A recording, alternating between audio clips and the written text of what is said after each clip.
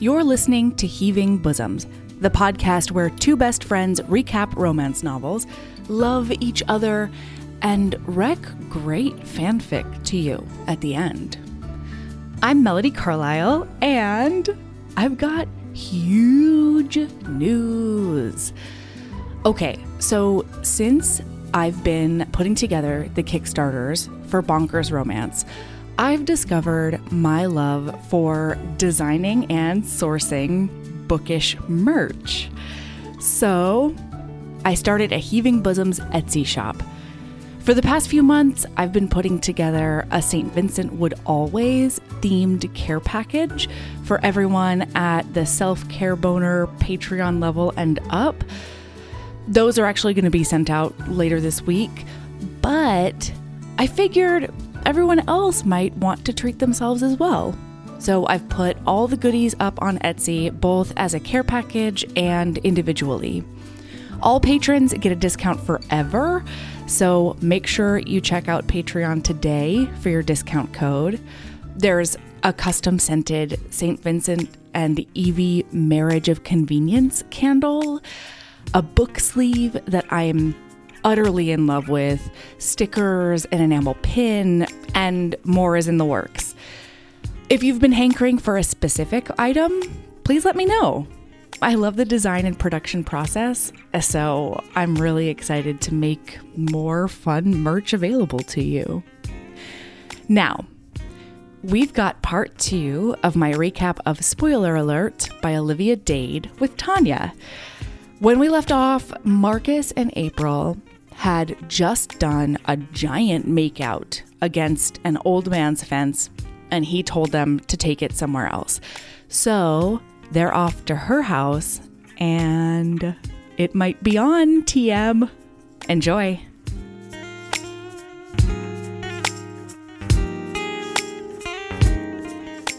Oh my God. Okay. So they go back to her house, and by the time they get back there, she's very unsure of herself again. And she's like, my house is tiny. I've got basically a bungalow, and he's a big time movie star. And like, my body is still my body, and he seems into it, but like anything could happen. And so she's really awkward with him. And to sort of like fill the silence, she's like, do you want anything to eat? Like, I have some leftover pizza, I have some leftover fried rice. And he immediately is like, okay, Marcus, it's game time. You have to navigate this in a very graceful, kind, honest way without telling her that you know inside scoopness because you're Bon. Yes. So he says, hey, he goes up and hugs her from behind. Always a good call when you're going to say something tricksy. Physical contact. That is a pro tip. Just slide those hands around the waist. Just maybe nestle into some shoulder blades, the back of them, and then be like, hey, buddy, I've got something to tell you. Yeah.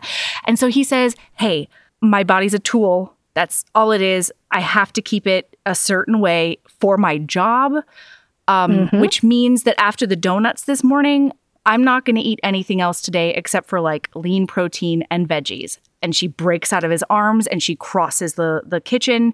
And so he's like, but he's like, hear me out silently. And he's like, but that has no bearing on anybody in my vicinity. What I eat has nothing to do with what you eat. Are you hungry? Have some fried rice, have some pizza. I'll sit at the table with you. But I need you to know that in the same way as my eating has nothing to do with you, your eating has nothing to do with me. And like, that was so perfect. And so she's looking him up and down, being like, are you sure? What's going on over there?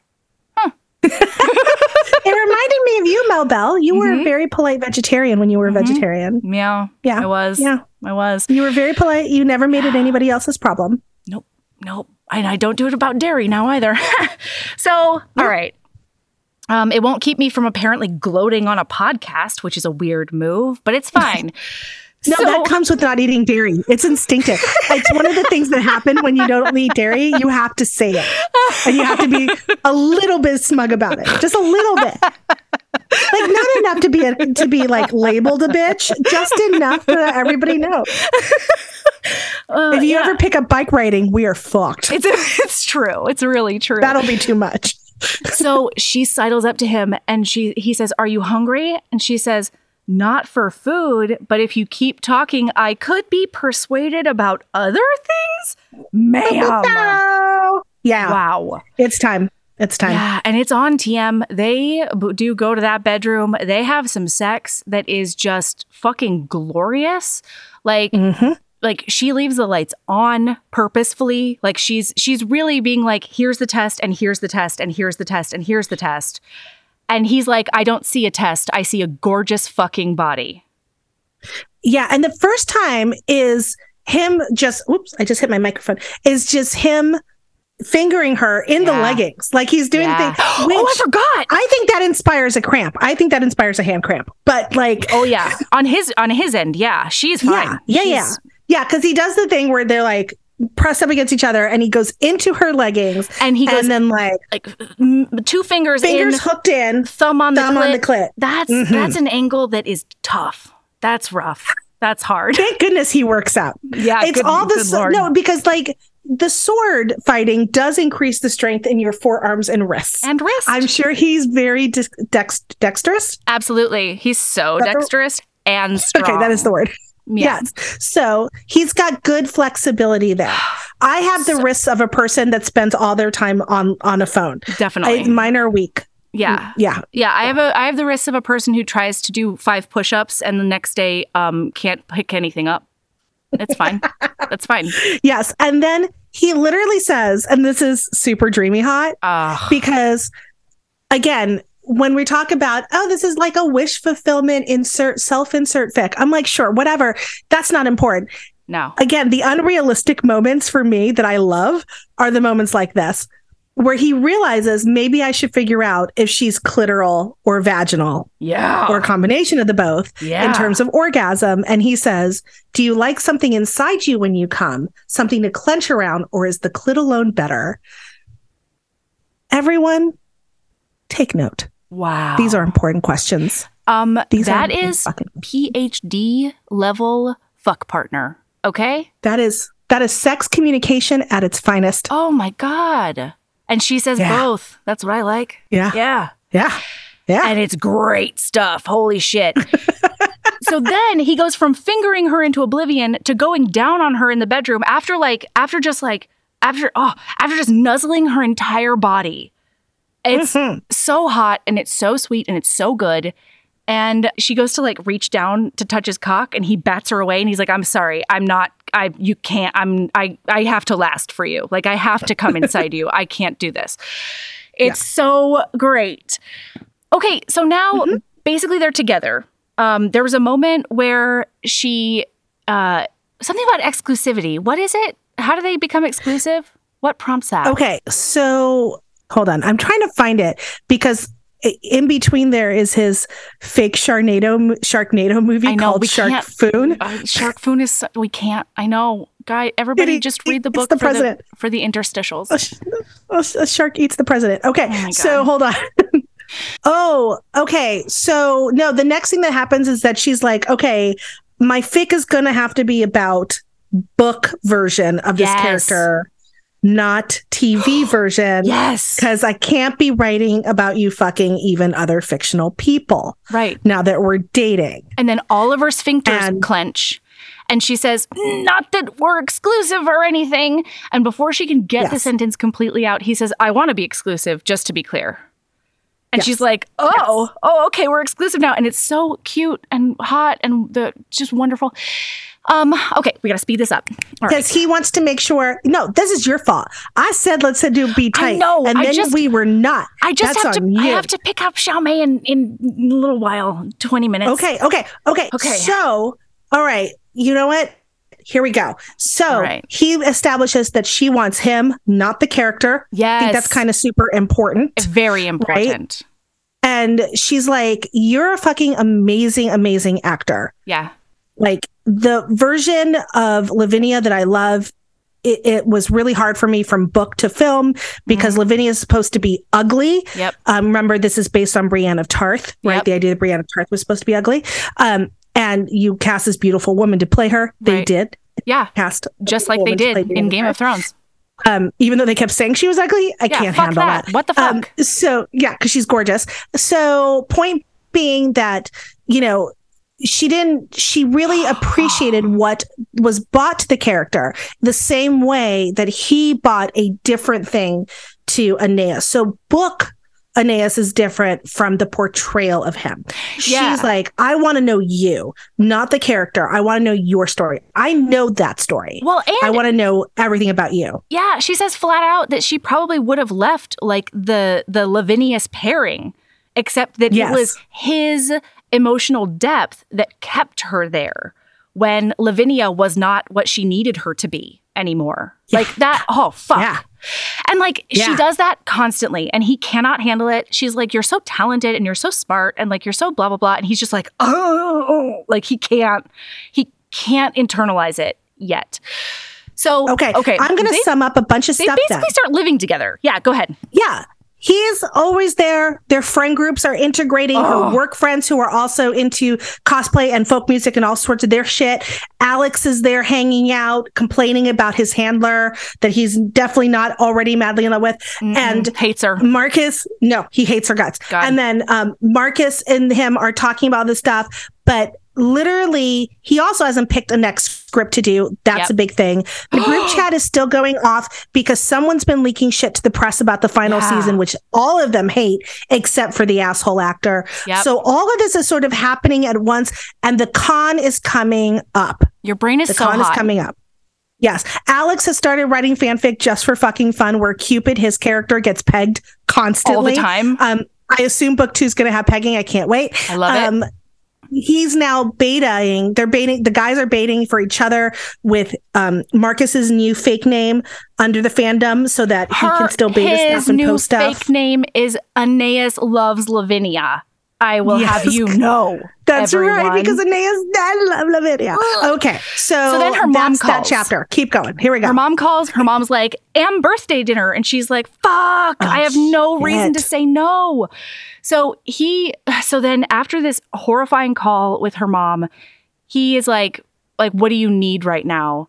And she walks into her room. She turns on the harshest lighting she possibly can. She strips down to nothing. And she says, I need you to fuck me like you love my body ? Was it something like that? Or was it just like fuck me in the light with the lights on and I want you to look at me the whole time?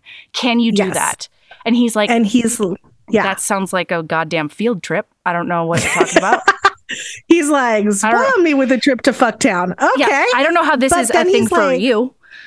Yeah. And he's like, but after we go to Fucktown, can we go to Make Loveville? Oh my God. And we can keep the lights on for that too? And she's like, God. Oh my God. Perfect boyfriend is perfect. Perfect boyfriend is perfect. So then they go to her parents' house and she's obviously very anxious. And all he knows about her family at this point is that she's estranged from her dad and that her dad's a bit of a dick. And so he's like, you know what I can do? You know what I'm great at? Distraction. So my job today is to keep her dad away from her. And, I can be the well-groomed golden retriever. That's fine. But unfortunately, she wants to have a really important conversation with her mom. And he doesn't know how saccharine sweetly toxic her mom is to her. Mm-hmm. And so she's like, I was envisioning a day where my parents saw a man who was madly in love with me, the fat girl, and I don't need to change because of his external bullshit. That's what they'll understand. And instead, she's like, he's across the room and he's nowhere near me. And he's just talking to my dad. Talking to dad. Like, dad's a good guy and just hanging out with dad. Yeah. And sharing workout tips and then not freaking out when the dad says the workout tips really loud for no particular reason. Yeah. Can you hear that across the house? Fuck. And it's terrible. So she finally is like, Mom, I need to talk to you. Yeah. Privately. And she just lays it out for her mom. Yes. We find out about this time that the thing was that her mom gained some weight when she got married and the dad freaked out. So the mom lost the weight by hook or by crook, and so has become, this person. And that's sort of, it's all this thing that her mother believes that if she doesn't stay thin, that she will lose her spouse and her partner in her life. So that's where all of this. She's not wrong, everyone. She's not wrong. No, he would absolutely leave her because he's a piece of shit. So she finally is like, listen, I'm not pretending anymore. I'm not going to see him. He's done. He's out of my life. Yep. You can stay in my life, but you can never talk about my body or how I look again. Yes. And when you do, I'm done. I'm shutting it down. I'm walking it away. That is it. You call me, you mention anything about that, I hang up the phone. You have to make the decision to be my mother without doing that. The moment when she said, Mom, you need to make the decision to not hurt me because now you know it hurts me. I was not okay during this scene. No. And it's so rough, but again, it's so kind and it's just matter of fact. She's like, not my body, not my clothes, not my health. Those three things are off limits to you. And the moment you do it, it's done. We're not doing this anymore. So and then she's like, let's go. Yeah. The boys come in and poor Marcus is very confused. And so finally in the car, she asks him to pull over and she's like, you weren't there for me today. Period. Yeah. And you didn't realize, I didn't tell you. Yeah. I didn't tell you. That's on me. But I needed my boyfriend, not the German Shepherd. Yep. And, by the way, we've mentioned like 14 dogs. It's fine. It all works. And you were the pug instead of the boyfriend. Yeah, for sure. And so he's like, you said, and this is progress for her, y'all. Yes. She didn't go home and like assume the worst for 3 days. Yep. This is her saying, I didn't tell you this. I should have told you this, but this is how it made me feel. And then he gets to be like, I thought I was trying to do you a solid. Yeah. I thought I was being the wall between your toxic dad and you. And and he's like, I saw you with your mom and she was so affectionate. And so I thought she was a safe place. And she is like, she is affectionate. Like that's true, but it's not, it does not manifest in good, healthy ways. Good intentions doesn't change the way it makes you feel. No, not at all. And that's a very important aspect of that relationship. Yeah. And so he says at some point in this conversation, he says, I didn't realize that was the crux of your estrangement from your father. I knew it was an issue with some of your dates, but not with him. And she's like, and then perfect boyfriend is perfect. But then she's like, wait a second. We haven't talked about this. I purposefully did not talk to you about this. How do you know that? And she's like, Marcus, how did you know that I have been fat shamed in romantic relationships before? Can I? And he is like, So he's pulling out, right? He's pulling out, about to get on the highway. And she asks him, and he stops the car. He had gone to the furthest part of the parking lot.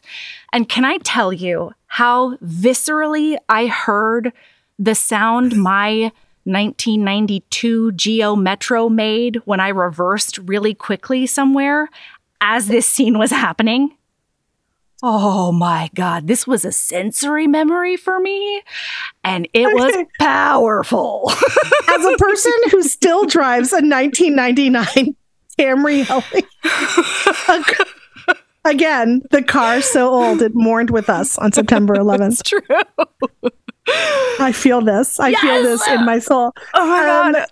And he finally he says it. He has trapped himself. He doesn't have anywhere to go. And he says, I'm book Aeneas would never. Bum, bum, bum. Fucking chapter end. Fucking chapter end, Olivia Dade. Chapter end. Holy ballsack, dude. Whew. So then we come back in her POV, and it's a breakup time. Oh boy. Yeah. She is pissed. Like, she is enraged. She goes, what the fuck? And he's like, I would have given everything to let you know. And she's like, what are you talking about? You could have told me. Yeah. And she's like, oh, so you've known since our first fucking date. Yeah. And he's like, mm-hmm. He says, so he's like, first it was career, but then she's like, but so that means you don't trust me. Still to this day, you don't trust me. Mm-hmm. And it's been months. And he says, that's absolutely not true. The only thing I trust basically is you. And she's like, then I don't understand. And he says, I didn't trust my ability to make the words that would be able to tell you this information and have you not leave me. I was scared. I'm in love with you, and I thought you would leave me. Yep, that's it. He was just terrified that she would leave. And man, do I feel this. And she does believe him. She does. She does believe him. Like she hears it and she's like, no, that's the truth. Right. Yeah. But it was still this horrible violation because the person online that she thought was her friend hurt her so badly by like cutting her off. Like it was her best friend and he just cut her off. And you did that because you were scared. Right. So you did this horrible thing to me because you were scared. And yeah, you hurt me, you lied to me, and you violated my privacy because of your fear. Yep. And she's like, I can't earlier forgive in the you. Earlier in the book, listener, Olivia Dade has had this hero look her dead in the fucking face and say, I'm not an Aeneas-like hero. Like he basically says, I'm not as brave as Aeneas. And she's like, of course that's okay. You're human. You're not a demigod. I get it. But now, not okay. He needed to be brave in that moment. Not okay. Yikes. So they break up hard. He goes back moping. And she is already obligated to like moderate a panel at the con. Yes, they're supposed to debut their relationship. It's a gimmick where she has been asked to moderate a conversation with the woman who plays Lavinia, because it's this thing where, the cosplay one who became famous and started dating someone in the show is going to do. I mean, it's totally something they would do. This is classic, right? It's amazing. This is classic con stuff. Yeah. So, but she has to do that. She's in the cosplay contest because that was a big thing for her, was creating this costume that she's been working on. And he's obviously going to be there for his job. And now it's a whole thing because they've broken up. So now it's really sad. It is really sad. So now we're here. Yes. So everything keeps going on the group chat. Everything's good. And then they're still in this awful place. But it's less than a week. At the point that they break up, it's less than a week. Yeah. Until the con. And she's like, no, I'm still going. This is my life. And now Alex and Marcus are in the hotel room. Sharing together, a room. I think HBO would, they would pony up for the separate rooms. Yeah, but I love it. Now, Peacock wouldn't. Peacock would cram 6 to a room. Correct. Peacock would be like, it's going to be fun. It's a dormer. But HBO money is different money. Yeah. So, Alex gets this fucking fucked up email from the showrunners that CC's his like handler, who he's been spending a ton of time with, has been complaining about the whole time. But the showrunner says incredibly awful things because a fan insulted the way she looked. And he clapped back at the fan, being like, you don't get to talk to her like that. I don't care who you are. I don't care who she is. Like, that's not okay. And she tried to be like, no, it's fine. I get this all the time. And then the showrunner sends him an email that's like, inappropriate behavior with fans. You can never do mean things to a fan no matter what. And then he's like, yeah, and also tell Lauren to like put a bag over it or something because, God, she's creating so much conflict with her ugliness. Yeah, stop letting her face get you into trouble. Although that doesn't fix the rest of her, right? Oh, and Alex... Laugh emoji. Goes nuclear. Boy, does he go nuclear. Yes. He is like... And he does the nuclear thing that I tend to do when I'm actually... Yeah. Which is, it goes very silent and very quiet while it plots the best way to destroy your entire life. Absolutely. So... And like, if it also is self-destructive, that's fine. More the better. Yeah. More the fucking better. Yep. So what does he do? But they get and the funniest part is that Marcus knows. Marcus is like, this is bad. Yeah, this is really real bad.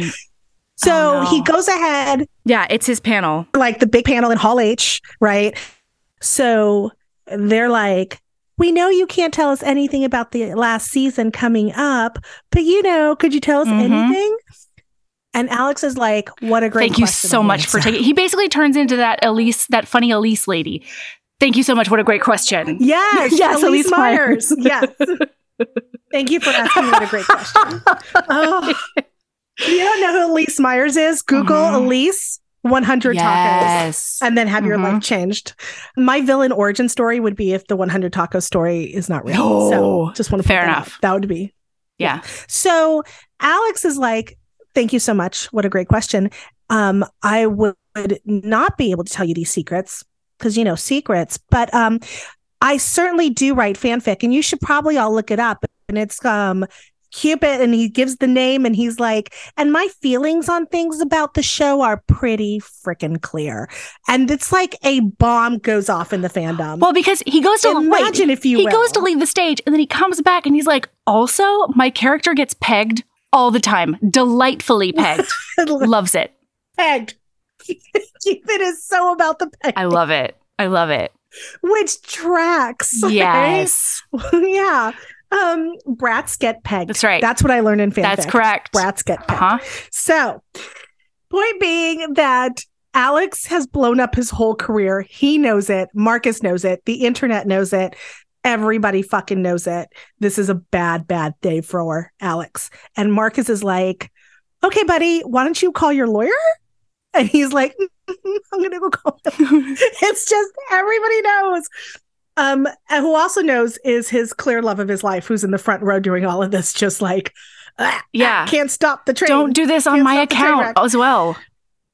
Oh, so I can't wait to read that book. Same. Meanwhile, our girl has heard about it because it's been like peas and carrots all over the con. So she's walking through the con, hearing all of this. So she texts Marcus and she's like, okay, he didn't block my number.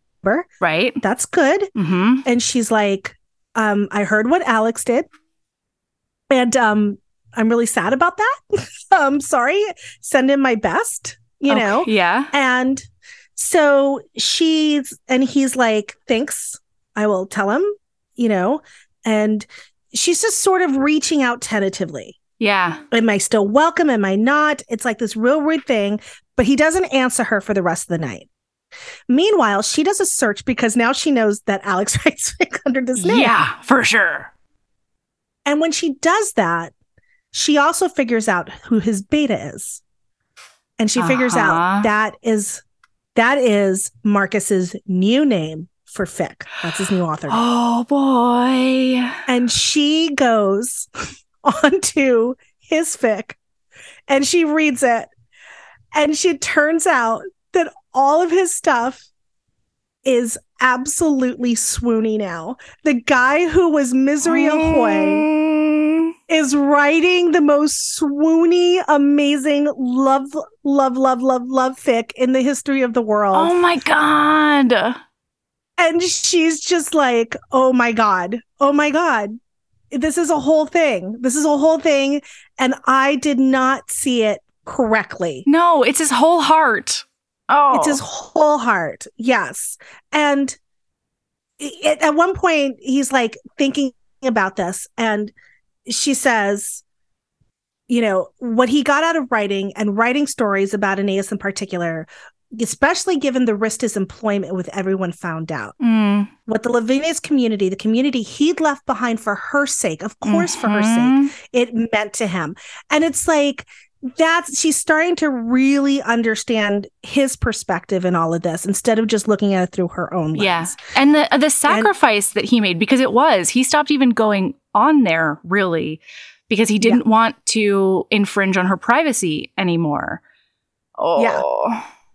Yeah. So that is an absolute just revelation for her in terms of her emotional growth with this. Yeah. Meanwhile, she's looking at how bad Alex's life is.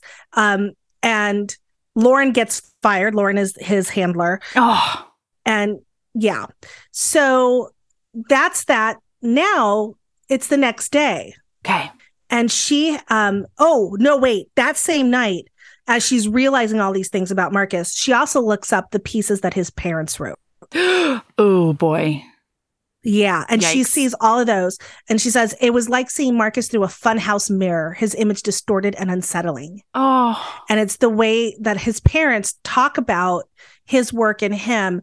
And it was just a whole mess. And so it's abuse. And so when he said to her, I was scared, I was terrified you'd leave me. Yes. Right? And I was scared I couldn't come up with the right words that would express to you in a way that you understood enough that you wouldn't leave me. Like it was himself he couldn't trust. Yes. So she gets this text and she realizes the next day that all of her friends from the server who are at the con are planning to come to her cosplay event. So she's just like, she's thinking about this idea that it's this, that she has this community now, right? Yeah. She's not hiding from anybody, and she has these people who are going to support her, and she can support them. And she's, and she's like, this whole thing has absolutely coalesced into all the pieces of her life sort of fitting together. Yeah. Except, of course, for this little piece with Marcus. So the next morning, it's the cosplay day. Which he hasn't seen the costume. She wouldn't let him see the costume. So she goes and he makes a big joke out of buying an Aeneas mask at the con. Right. And everybody's like, ha ha ha, he's buying his own mask, whatever. And he puts the mask on so he can go spy on her cosplay. So he can watch her. So it's the cutest stalking of your ex you've ever did. Oh my God. And he's being really honest about it too, in a very sneaky way. Yes. So he goes to this, and her outfit is like originally like Lavinia's, right? But when it's her turn to show off her outfit, he's like, oh no, it's really nice, but it's sort of the same. Yeah. It's a more polished version of the same costume she posted that started this whole thing. Yes. But then she does this sort of turn and starts, unhooking. It's like a reveal on RuPaul. Yes. Like a double dress. And it is an Aeneas costume underneath, because she has merged the two characters and they are one character in the way that she's designed the outfit. Oh, and it's so amazing. Oh my God.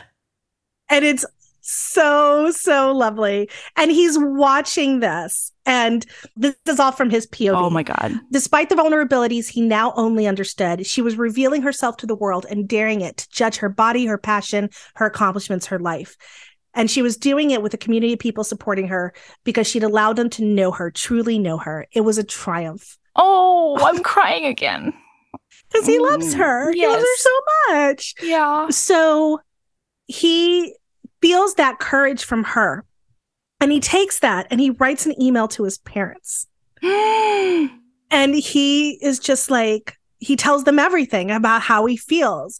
And he's like, I love you both, but I'm really proud of what I've been able to accomplish and how hard I work and what I've done despite my dyslexia. And if you can't feel the same, that's fine, but I can't live with your disapproval anymore. Yeah. And so you're either going to accept me as I am, or maybe you need to rethink the way you define love.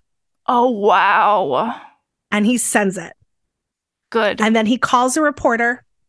A reporter that was mentioned earlier in the book, who follows the show and reports on the show. And he's like, I have a few misconceptions I want to correct. Would you like an exclusive interview? And she's like, it's about damn time. I would for sure. Yes. So now he's going to show all of himself to the world. He's going to show all of himself because her bravery makes him brave. I can't. It's too much. It's too cute. I love everything about it forever. Oh my God. So then they're at another panel, right? Yeah. Marcus is at a panel and Marcus gets a question. Okay. From the moderator. Can you talk a little bit about the arc of your character over the course of the season? And literally, he's like, okay, this is my chance. This is my chance. I know what I would have said when I was in full, what's the next dog we can pick? In full Labrador mode. Yes. Right? Yeah. But this is my chance to be brave. And he gives the most thoughtful, considered, processy answer about the way this character has evolved and what it means and how this last question is going to go. And he's like, I can't tell you how that'll play out over the final season, obviously, but that's how I feel. And literally the moderator's like, thank you. Yeah. Like, are you a pod person? Like, it's so confused. So the moderator's confused, the audience, everybody's just like, oh, fuck just happened? And so literally the next question is also for him. Okay. The next question from the audience. And it's a woman. Okay. It's a young woman. And she says, my boyfriend and I have an ongoing argument. And the guy is there. Okay. The boyfriend's there. And he's convinced that you only dated that fan as a publicity thing. And I think it was real. Who's right? Oh my God. And the moderator is like, that's a personal question. That's not about the show, blah, blah, blah. And Marcus is like, no. I got this. I have to make a public declaration real quick. Everybody sit down. Everybody sit down. Here we go. Public declaration time. She's fucking awesome. I was really lucky to have dated her. I want her all the time forever. If she wants to be on every red carpet in the world with me, I would do it. And the woman's like, and he's like, does that answer your question? And she's like, yeah, that does it. That does it. That answers the question. And he's like, it's not enough to make up for what I did. Yeah. But he wanted to prove, and this is the line. Let me date you, fucking genius. Whatever else he wasn't her goddamn father. Oh, shit. Mm-hmm. Oh, my God. So now he's got her panel to interview Summer. Yeah. The woman who plays Lydia. Right? And so she's late. The actress is late. And the actress runs in and she's like, I'm so sorry. Shit went down. Yeah. Yeah. Yeah. And she basically fills her in. Right. Like she fills her in and then she's like, and also there's an interview that's going to be posted tonight or tomorrow. Oh my God. Yes. And she's like, just tell me what he said about me. And he's like, he said you're intelligent and you're gorgeous and your relationship is real and he's proud to be with you and he loves you and everything's fucking great. And so she's like, okay, we should do this now. Okay. Yeah. Panel. And she does it. It's time. She does the panel. She does it and she's professional and she gets her shit done. And then there's questions. Okay. And this girl stands up and she says, my question's actually for you. Oh, shit. And the people at the panel are like, I mean, it's up to you if you want to answer. Right. You are the moderator. Like, yes. And it is she is described as generously rounded girl. So we can assume that she's a plus size person. Yeah. And she says at the cast panel that just happened, Marcus said he wasn't with you as a publicity stunt. Uh-huh. And she's like, no, it wasn't a publicity stunt. And the girl goes, okay, good. So my question is, are you two still dating? And this is where I get all choked up. Oh my God. Because she says, are you still dating? Because it meant a lot to me to see you two together. Oh, shit. Yeah. Oh. So I know. And so she sees this girl like want to like believe that it's possible for because her. Representation matters. And so she's like, listen, it's complicated, but if we do break up, it has nothing to do with how I look. Yeah. He wants me exactly as I am. Believe me, I know. No. Yes. And so when she turns away from the audience, she looks at the edge of the stage and there he is. Oh, shoot. And his chest is heaving because he ran through the hotel and he sees her and he just mouths the word, I'm sorry at her. And she smiles and she goes, okay, Layla, the girl has a question. Yeah. Here's another thing. If Marcus and I break up, it's not because I want to, and it's not because I don't love him, because I do love him. Of course I love him. He's talented and he's smart and he's curious and he's all these things that nobody ever gets to see on screen. Oh, shit. And he's not perfect and I'm not perfect, but he's a man and he's a good man and he deserves all the love he can handle. Oh my God. I know. And then it keeps going because then he grabs the mic and is like, there's more. Do you mind? And the other moderator is like, no, it's okay. It's fine. It's fine. We're all here. Keep going. Edge of our seats. He's just He's just thinking of the clicks. Right? This is going to make so many clickies. So he's like, Layla. I love that they keep addressing poor Layla. Yeah. Like, Layla, I just want to add a little something to that answer. We're not breaking up. Not if I have anything to say about it. And then he's like, do I have anything to say about it? And he's like, you do. Yeah, you do. We are still dating. And then there's kissing. Yes. The kiss was long. It was loving. It was fervent. It involved more tongue than was appropriate for an event advertised as family friendly. And for Gods of the Gates fans, it was the kiss that launched 1,000 new fics. Oh, shit. Yeah. And that's the end. And then there's an epilogue. Oh my God. What happens in the epilogue? Are their parents still trash? Does it have to do anything with their parents or no? Listen, yeah. I thought so. Their parents are still trash, but sometimes their parents are trying a little better. So they visit his mom and dad every few months. Okay. They do a lunch, and he says it's awkward, but not as painful.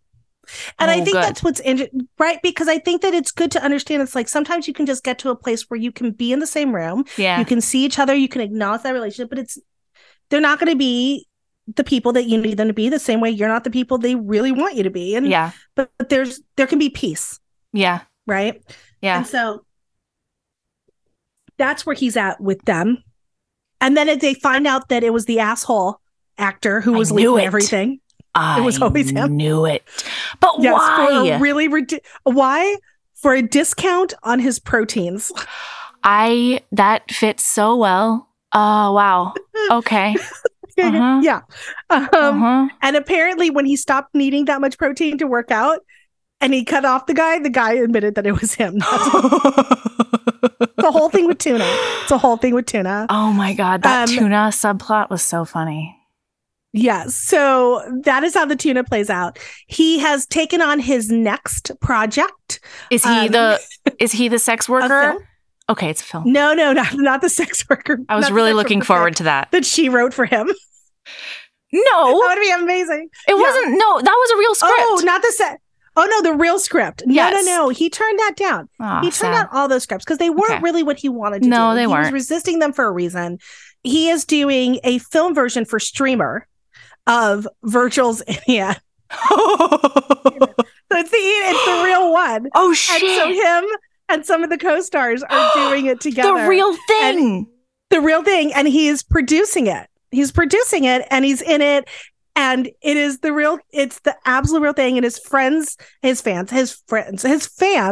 Oh, that was parasocial. His fans, Tanya. See? Listen, what's the difference anymore? TV are real. Okay. I am normal. They get stuck with him. So he did have his pick of quality roles, but he wanted to be like, I want to have more control behind the camera. I want to pick my projects, and he gets to film it in San Francisco. So yes. And she started laughing. The moment he told her, this is what I want to do, she started laughing so hard she was crying. And she's like, this is basically like a fix-it arc. Yeah. For God the Gods. That's what you're doing. And he's like, that is what I'm doing, I guess. And she's like, oh my God, you are the cutest thing I've ever seen in my entire life. So yes, her mom and her are still, sometimes she has to hang up. Sometimes she has to get up and walk away. I'm glad she does. But she's sticking it. Marcus is like, I wish she would just block her forever, but it's not my call. Yeah. And so they're hanging in there as best that they can. But, he's there for her. He supports her. He's by her side. And that's the thing. They're sort of just absolutely hanging in. Mm-hmm. And then the big thing at the end is E. Wade, the guy who wrote the original books. Okay. The guy emails him. And he's like, listen, I heard your adaptation of Virgil's coming out soon, and I want to congratulate you. Also, I just want to go ahead and let you know that I read fic. I've read your fics. They're pretty good. They need more sex. Read your woman's fics too. Those are great. Like, he's just like, I read all the fics. But more importantly, more thematically, not just for funsies, more thematically, he basically says, if you ever decide to write your own scripts, keep in mind that, yeah, we think that death and misery and all this stuff is more clever and more meaningful and more authentic to show than love and happiness, but life isn't all misery. Oh. And when you find the path through the miserable to the joy, that's meaningful work. Oh. Yeah. So it's very, very, very sweet. And it's sort of, I assume, Olivia Date's mantra about why she writes the way she writes. Yeah. And they play, Little Red Riding Hood sex game. Oh my God. Oh, I love it. How did E-Wade know his handle? Did that come out? That shouldn't have come out. It sort of all came out. It sort of all okay. Sort of all spilled out over time. Okay, fair enough. Yeah, so it ends with George R.R. Martin sending a nice little note, which I think is adorable. That is so cute. It's so good. It's so cute. Oh my God. Oh my God. Yeah, like it is a delight. It is a delight in so many ways, right? Yeah. It's interesting to me how much, like, I did a bunch. I mean, this is a very popular book, don't get me wrong. Sure. But I made the mistake at going on Goodreads. I don't know why I did that. Oh, God. And don't get me wrong. It's very popular in there too. But the people who vehemently dislike this book, I'm like, oh, this was not meant for you at all. Okay. Right? Like the fan fiction of it all, the idea that it's too simple. Like, it's just this weird sort of thing of, I always say, we all know that not all books are all for all people. And I'm like, and that's fine. If this book is for you, you should read it. Yeah. It's so good. And like, I think it might surprise you because it could be for very random reasons.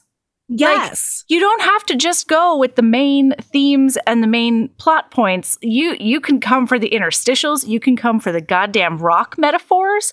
Like, yes. You can come for the boundaries with your parents. Shit. No, it will fuck you up though. Like, watch it. It will fuck you right up. The ideas, you can come for, there's a million different things to come to this with. Yeah. And yes, is Marcus perfect? Sure. In his ways, right? Sure, fine. But yeah, that's romance. Like, let's have fun with it. Absolutely. Like, yeah. I mean, it's so annoying because, like, yeah.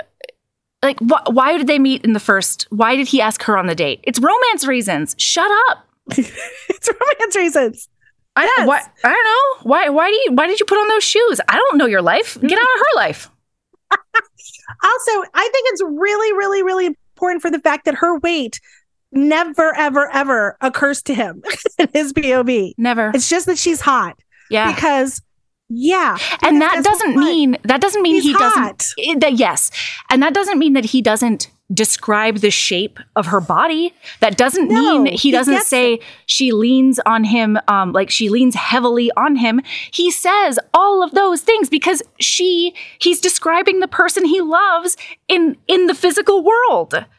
It just doesn't. One of my first adult boyfriends said something to me that really did really positively affect the rest of my adult sex life, which was, he looked at me one day and he just said flat out, he said, Tanya, do you think this sheet is magic? Oh. Yeah. Because I was young. Yeah. Terrified I was fat. Yeah. And I was doing the wrap the sheet around me when I got out of bed to go to the bathroom. Yep. And thank God he just said it. Because he was just like, the sheet's not magic. I know what your body looks like. And I love it. I like your body. That's why we're in bed together. Yeah. And that's sort of like, to me, it's like what good representation does is remind you to get out of your own fucking head about things like that. Yeah. And that's what this book is doing. And I think it's super, super great for those reasons. And it's well written and it's fun as fuck and it's hot and it's clever. And it's deep and it's, Okay. Now, speaking of, Tanya has many fics. Yeah. Oh my God, Tanya, guys, I have so many lady loves. It's going to tell you about all the fics that kiss launched. Not all of them, but a few. Okay. Number one, we are going to start with a Jaime Lannister, Brienne Fix It Fic. I need it in my life. Fucking awesome. It's called Pretty. It is by an author named Astolat. Astolat, I assume is how you pronounce it. Astolat. Mm-hmm. It's on AO3. It is explicit. And I'm just going to read you the summary because it's only a couple of lines. Okay. Why not a hook, though? Brienne said. And Jamie followed her gaze to the golden hand covering a stump. He paused and she added, it's pretty, but not much use, is it? Uh-huh. That is who they are in this fic. Oh. She's just like, get a hook, dude. What are you doing? Fight. Like, how are you going to fight with the golden stump? What are you? And it is really about him realizing that, you know, the golden exterior, not a thing he should be leaning on. Yeah. And she sees him for who he is. It doesn't have the value he's always been told it has. Yes. And it's smart and it's funny and it's very well written. Hard recommend on that. Nice. If you need how long is this thing? Oh, God. 30,000 word. Phew. There we go. Listen, I'm a long fic reader. I'm one of those people. Yeah. Okay. So that's the first one. The other one is a fandom that I have fallen into that makes me so happy all the time. And that is, and I'm going to say this out loud to you and to listener. It is Ted Lasso and Trent Crimm. Oh, God. Yeah. Listen, that is Grumpy Sunshine magic. Absolutely. I'm sorry. And there is a fic called Bewitched, Bothered, and Bewildered by Mardia. And the premise of this fic is that the team starts winning like crazy in the Premier League. Okay. And the press box, so where Trent hangs out with all of his the other press, they slowly start to become convinced that Ted Lasso is a witch. I love it. It is so funny. I cannot even tell you. It is fantastic. Hard recommend on that as well. I love it. I love it. So that the last rec I want to give is not a fic, but it is really important. Mary Warren runs Fat Girls in Fiction, which is a romance page and of recommendations. She does all the social medias. She's also a writer. She recently wrote a book called A Highlander for Hannah. So you can, and oh my God, it's so cute. And she reviews books. She talks about representation and she talks about the fact that like her big thing is fat girls belong in all tropes. Yes. Right? And she's fantastic. So please find her, Fat Girls in Fiction, on Insta, on TikTok, on all the things. I love it. I met her at Writers on the River last year, and she's just super impressive. And the work she's doing in the community is also super impressive. Nice. So hard recommend for Mary Warren. I love it. Yeah. Oh, I love it. So what's yours? Oh my God. Okay. Mine. Okay. I'm going to finally do this one because I keep on bumping it for other lady loves. Mine is, this is a tweezer baby. Sorry. Shamay's here. Hi, Shamay.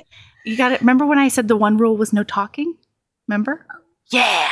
Good job. Oh, yeah. So it touches your hair. No, it pulls my hairs out. Okay. So I have discovered a cropped sweater. Okay. Yeah. I didn't know. I thought I wasn't a sweater person. I have a really long torso. And like, you know, it's got really wide hips, you know, it's all the things that I just thought like it just was awkward, you know? And Michael got me a goddamn cropped sweater for Christmas. And it's like, I mean, Where I thought does it crop to? Like the navel. Nice. Yeah. But that would look so cute on you. And then your legs look a mile long. Well, yeah. And I always wear like super high up to my boobs pants anyway. Like that's just how it goes over here. That's what I find comfy. And so I didn't know. And it was one of those moments where like totally different end of the spectrum, right? But the fact is we all have body issues no matter what. Yes. And I've had a harder time since Valor was born, just like living in my body again. The pregnancy was harder. Like the postpartum was harder. Everything was harder. Thank you, baby. She is more difficult as a child as well. That's how nature gets you. It's true. The first one's easy. It's true. God damn, I love her so much. But I don't know. It was one of those moments where like it was this revelatory thing, and it was Michael's suggestion for his mom that she get me this particular sweater. And so she got it for me, and she was worried because she's a very thin person and she's very sweet and she's wonderful. But she was like, I don't know about Melody's body in that short of a shirt. What's going to happen there? You know? And I put it on and I felt like $1 million. Oh, good. Yeah. And he was so sweet because he was just like, yeah, I knew you would rock that. That's really great. And he's got such a good eye. I don't know. Michael has a very good sartorial eye. He does. Yeah. Anyway, so a cropped sweater. If you think you're not a sweater person, think about a cropped one. Maybe cut the bottom off is all I'm saying. I mean, take an old sweater, see what happens, right? Absolutely. Like take a sweater that's long that you're ready to throw away. Yeah. That, has a massive hole in it from that time. Yeah. And, crop it and then see how you like it. Absolutely. That's the way to test some stuff out. And like, it doesn't matter if your body looks the same as it did when you were however old, like in the days of yore, no matter what age you are. It don't. It doesn't. Live in like it doesn't. I'm finally figuring out how to live in the body that I'm in again. And it's wonderful. I mean, and aging and change and, in your case, childbirth, all these things, right? Yeah. They all affect us, and we have to I think we have to get our thinking ahead of our aging process. Yes. Yeah. A little bit more, just as much as we can. Right? Absolutely. Absolutely. Yeah. Because there's nothing to mourn. You're beautiful as you are right now. Right now. Yeah. Yeah. Let's be hot. Yeah, let's be hot. Let's just be hot people. We are fucking hot people. Oh my God. We have been hot people together before. We will be hot people together again. Honestly. That's what we do. Honestly, if you've never seen Tanya and I drunkenly walk through New York being fucking hot people, I'm sorry for you. Truly. Just it is a strut of its own making. Oh my God. I should post the picture of that one. I should post some pictures from that one trip where we were singing on the subway. Hammertown. Yeah. That's so fun. Yeah. That was pre-kids. It was pre-kids, for sure. Valor Chen, please put that down. We will plan another day like that. Yes, please. Yeah. Yes. Thank you so much. I love you so much. I love you so much. I'm so happy I needed this. Thank you again for picking this book for me. This is the best thing you could have done. Oh my God, it was so fun. Okay. Yes. Yay. I'm off to read the other one. Same. I mean, first I have to finish this one because listener, Tanya saved my ass today, but I cannot wait to actually read it with my eyeballs. Okay. Keeping a badass. And love yourself as much as you love jambalaya cheese.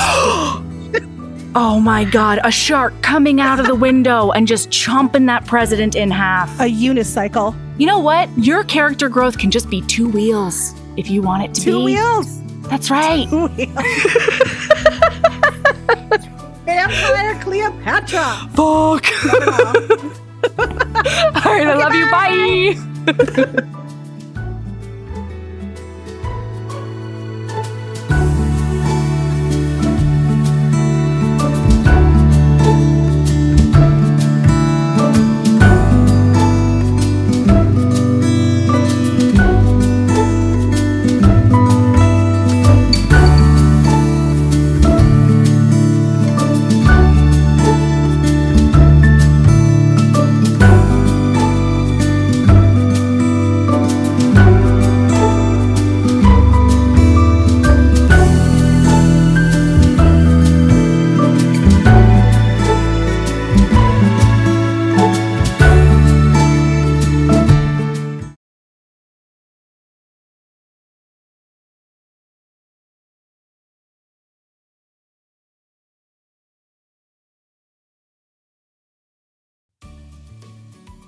Hey, you.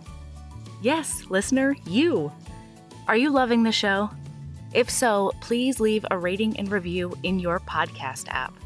The 90 seconds you take to say something nice not only helps new people find the show, but it makes me super smile over at HBHQ. Also, I've had a few people ask, and the answer is yes. We are still doing the 5-star bribe. If you leave us a review with 5 stars, then we'll do whatever book you want. We're real deep into the list, though, so it might be a while. Lilas! Okay, back to the show.